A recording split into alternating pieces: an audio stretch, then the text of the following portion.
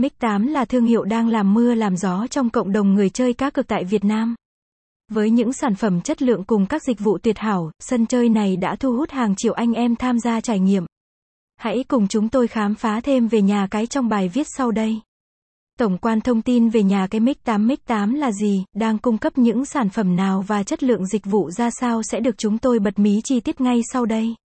Anh em hãy cùng theo dõi để có cái nhìn tổng quan nhất về nhà cái mig8.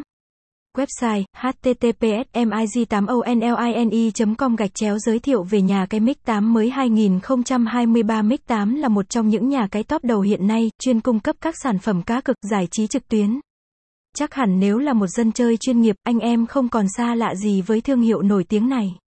Nguồn gốc của trang mạng cá cược tại mig8. Nhà cái mig8 Casino chính thức ra mắt người chơi tại Việt Nam vào năm 2020 và nhanh chóng trở thành điểm đến quen thuộc của nhiều cao thủ. Nhà cái đang đặt trụ sở tại Philippines, được giám sát bởi tổ chức Gaming Associate hàng đầu hiện nay.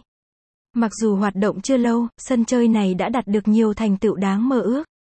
Cá cược trực tuyến tại nhà cái mig8 có uy tín không?